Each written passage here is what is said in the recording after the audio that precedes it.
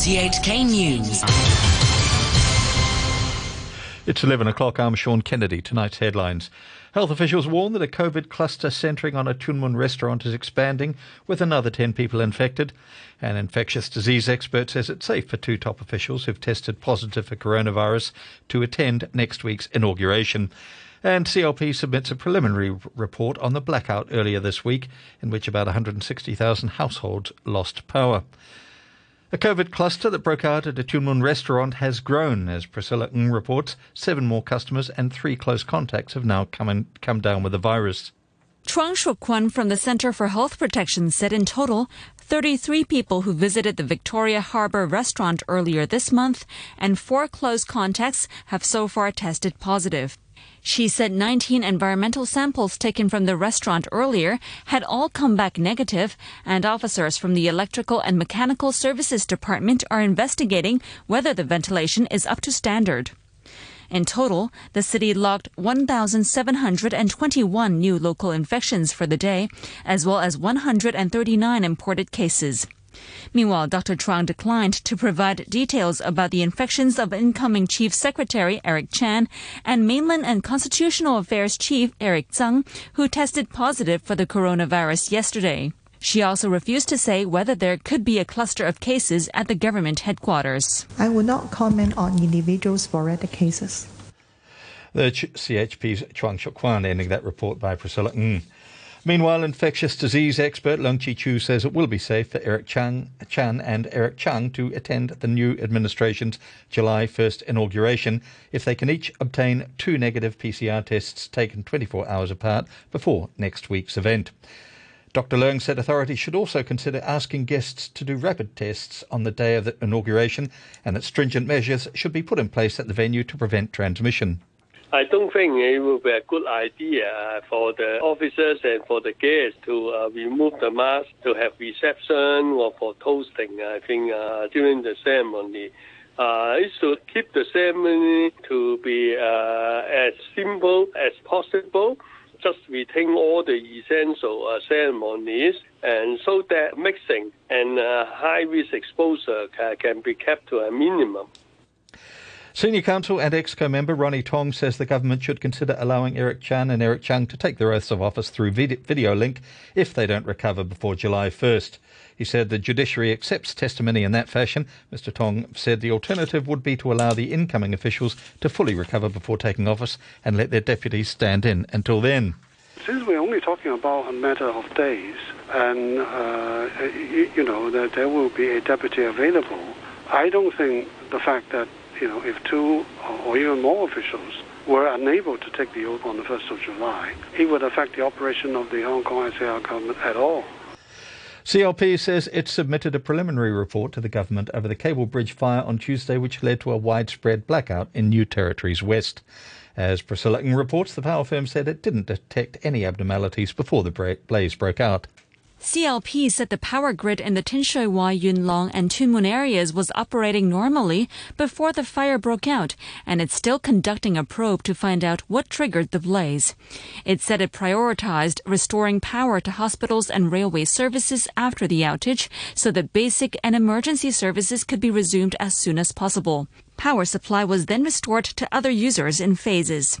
The blackout on Tuesday and Wednesday morning affected more than 160,000 households, and the government has ordered CLP to submit a full report within 2 weeks. For now, the firm said it has laid and activated a high-voltage replacement cable to reinforce its power supply capability and enhance the reliability of the power system in the region. It added it's also laying 2 other cables and aims to complete the works by Tuesday. The District Court has acquitted a chauffeur of inciting others to attack police officers, saying he was just venting his anger in a text to a chat group during anti-extradition protests in 2019. The court heard the 43-year-old made a remark about using a machete after he saw an officer raise a gun on the news. The judge, Douglas Yao, said the defendant didn't send the message to an anti-government chat group but for traffic information. On to the weather for tonight and tomorrow, mainly fine with a minimum temperature of about 28 degrees. It'll be very hot tomorrow, apart from some isolated showers, with a high of about 33 degrees. Currently 29 degrees Celsius, humidity 75%. The very hot weather warning is in effect. You're tuned to RTHK. The time is 5 minutes past 11. In Macau, the number of COVID-19 cases has now risen to 170 as the gambling hub continues a mass testing exercise. That story from Frank Young. As more cases were reported in Macau, officials there warned that those who fail to comply with the mass testing order would see their health code turn yellow. That means they would not be allowed to enter public premises, use public transport, or leave the SAR. They will also be sent by police to designated spots to undergo COVID testing. The authorities have placed more than 5,800 people under medical observation due to their links with confirmed COVID patients. A range of venues, including cinemas, karaoke and bars, have been ordered to close in a bid to contain the outbreak, but casinos are allowed to stay open. Macau's chief executive Hao Yat-sing has described the outbreak involving the Omicron subvariant BA.5.1 as severe and complicated.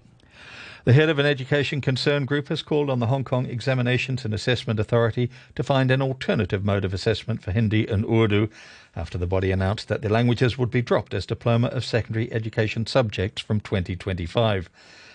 The DSE is key to university entrance. Mervyn Chung from the Hong Kong Education Policy Concern Group cited figures showing that at least 50 students took exams in Urdu and Hindi in the last academic year, compared to just 8 who took exams in German and 18 who were assessed in Spanish. Speaking on RTHK's Backchat program, he said Hong Kong is an international city with thousands of ethnic minority students, and their cultures and languages should be respected. I think one ready channel might be for the HKEAA to liaise and collaborate with the local universities, because all of them do have a very sophisticated language center. So I think some kind of collaboration can be struck between the higher education sector and also the HKEAA, because even if some kind of specialist manpower is to be engaged, the universities, especially the public universities, are in a very solid position to do so. So why not try that? John Say, the executive director of Unison, which campaigns for racial equality in Hong Kong, called on the HKEAA to be more proactive in finding alternative modes of assessment in the subjects. The chief executive of the Hong Kong Stock Exchange, Nicholas Aguzin, has revealed that some 180 companies have applied to list with the bourse, saying the fundraising market is warming up. Speaking after a listing ceremony, the stock exchange chief also said he hopes the dispute between regulators in China and the US over audits of mainland companies can be resolved. I would love to see a resolution to that matter. We want companies to be able to list anywhere in the world. So listing in the US, listing in Europe, in any other place is something that I think is very positive for the world. It is also in the long term something very positive to HKEX, because the more connections there are around the world, the better. Now, in the short term, of course, you may say, okay, but if companies go to the US, they don't come to Hong Kong. That's fine, but what we're focused on is on increasing the connectivity between East and West. The more there is, the better in our point of view. So we are supportive of the negotiations. We hope they get to a good place. China's envoy to Australia says China's policy of friendly cooperation towards Australia remains unchanged. China is Australia's largest trading partner, but diplomatic relations have been strained in recent years after Canberra called for an international inquiry into the origins of the coronavirus, banned telecommunications giant Huawei from building a 5G network, and screened foreign investment for national security risks. Ambassador Xiao Shao was speaking at the Australia-China Relations Institute of the University of Technology in Sydney. The recent years of our relationship has been a difficult period, undeniably. Nonetheless, China's policy of friendly cooperation towards Australia remains unchanged.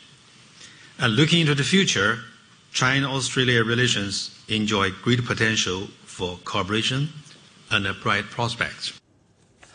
Turning overseas, Ukraine appears on the verge of losing one of the last two big cities it controls in its easternmost region, Severodonetsk in Luhansk.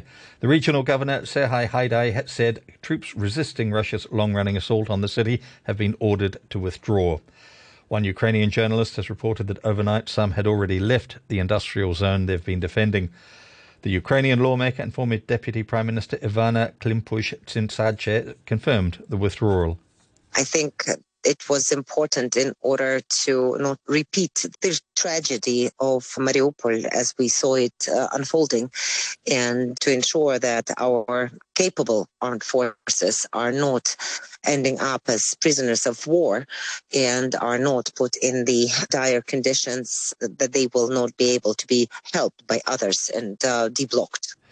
The US Secretary of State Antony Blinken has said Russia's war against Ukraine will cause another 40 to 50 million people in the world to go hungry. Speaking in Germany ahead of the G7 summit, Mr. Blinken said there was no other reason for food shortages than Russia's blockade of Ukraine and its refusal to export grain for political reasons. The British Prime Minister has said his government must listen to voters' concerns following 2 crushing by-election defeats, but he added he'd keep going. Boris Johnson attributed the results to the rising cost of living, but the BBC correspondent said the problem is due in large part to dissatisfaction with Mr. Johnson. The leader of the main opposition Labour Party, Sir Keir Starmer, said the result showed his party would become the next government. The Tory party is absolutely imploding. They know they're out of ideas, and now we've had the sort of swing that puts us on track, not just for a Labour government, but for a majority Labour government. And stargazers will be able to catch sight of an extremely rare event over the next few days as 5 planets in our solar system line up in the night sky. Mercury, Venus, Mars, Jupiter and Saturn will appear in a row in what's known as a planetary conjunction, which should be visible to the naked eye. Lucy Green is a professor of physics at University College in London. The planets will differ in their brightness. So Venus is brighter than Jupiter. If you have a small telescope, then you might be able to make out some of the largest moons of Jupiter. So if you've got some kit, it's definitely worth taking it out and having a look. But binoculars might be your best bet because you won't have too long before the sun rises and the view gets washed out.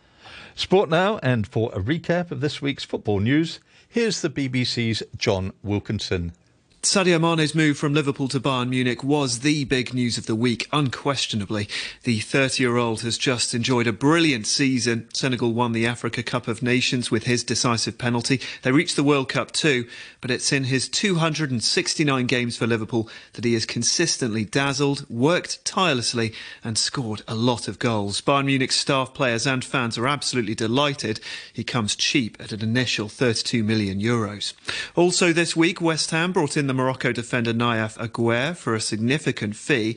They hope he's a missing piece in the puzzle of breaking into the Premier League's top 6 once again. Vieira is a name synonymous with Arsenal's success. That was Patrick. Their new midfielder is Fabio. They've spent €40 million on the up-and-coming Porto star, whilst Newcastle have plenty of cash to splash around these days thanks to their new Saudi Arabian owners. They continue to invest wisely, though. Goalkeeper Nick Pope is a quality addition from Burnley. And all of this comes in a week in which the build-up to the Women's European Championships picks up pace. The pick of the friendlies involved 2 of the tournament favourites. France play Cameroon and Spain take on Australia. The BBC's John Wilkinson there. Cricket now, and Trent Boult took 3 wickets as England slumped to 91 for 6 after 19 overs on the second day of the 3rd Test. England last week went 2-0 up in the 3-match series, playing bold and aggressive cricket under their new leadership pair of captain Ben Stokes and Test coach Brendan McCullum, a former New Zealand skipper.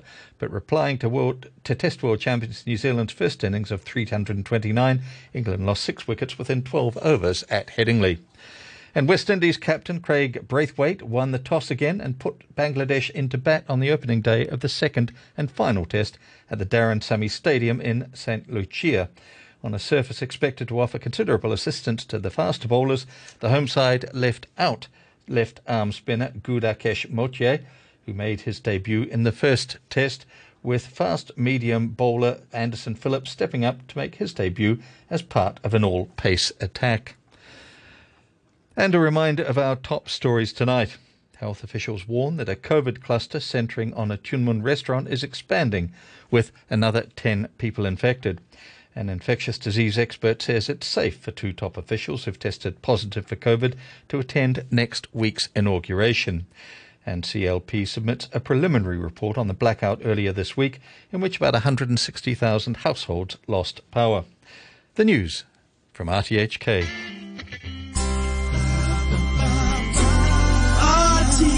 WFHK Radio Free. Oh, well, look here now. This just makes my day. There's a wonderful woman. She just walked by my way. Well, I was standing there trembling like a leaf on a willow tree. Hoping the great, big, beautiful eyes would fall on me. Ah, just wishful thinking, but I hope that it still might be. Man, she's so beautiful. She had long brown wavy hair, wearing a form-fitting dress that was hard to bear. Man, she could pull a big 10 in a beauty scene anywhere.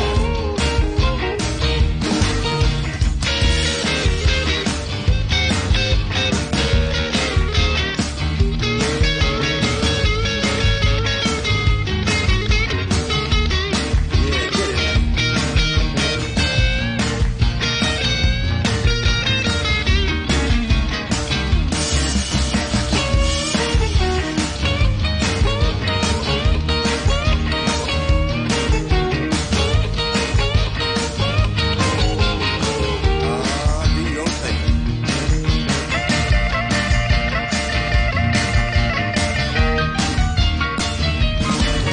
Have you ever seen a woman to whom your heart could give?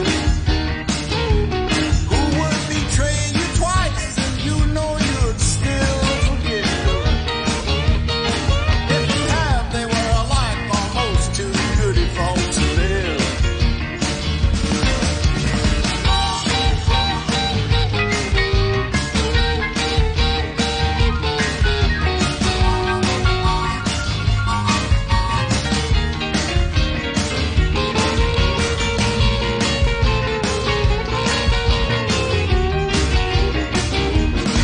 Man, she was so good and she's all that I could hope to share.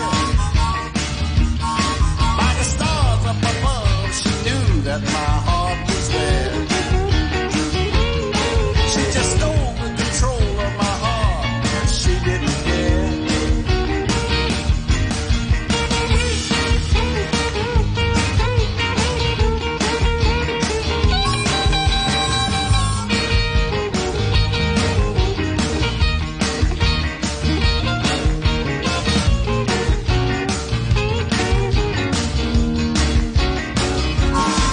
When I feel this way, I just sing what I have to say. You know I need satisfaction. I didn't get any yesterday. Oh, be unto me if it be that she gets away.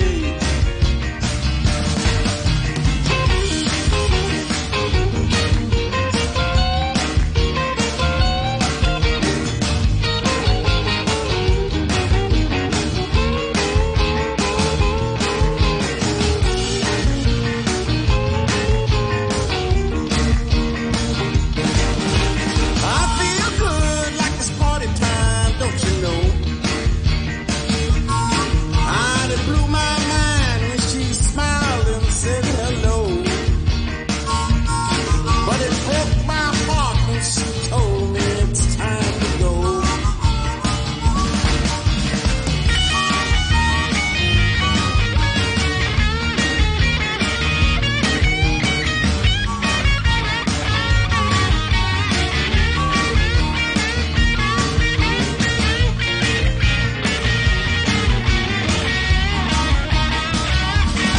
You know I was pushing for luck, but I knew I had to close the show. Ah, but you was rocking me, baby, with your rhythm in the second row. Just thinking about it breaks my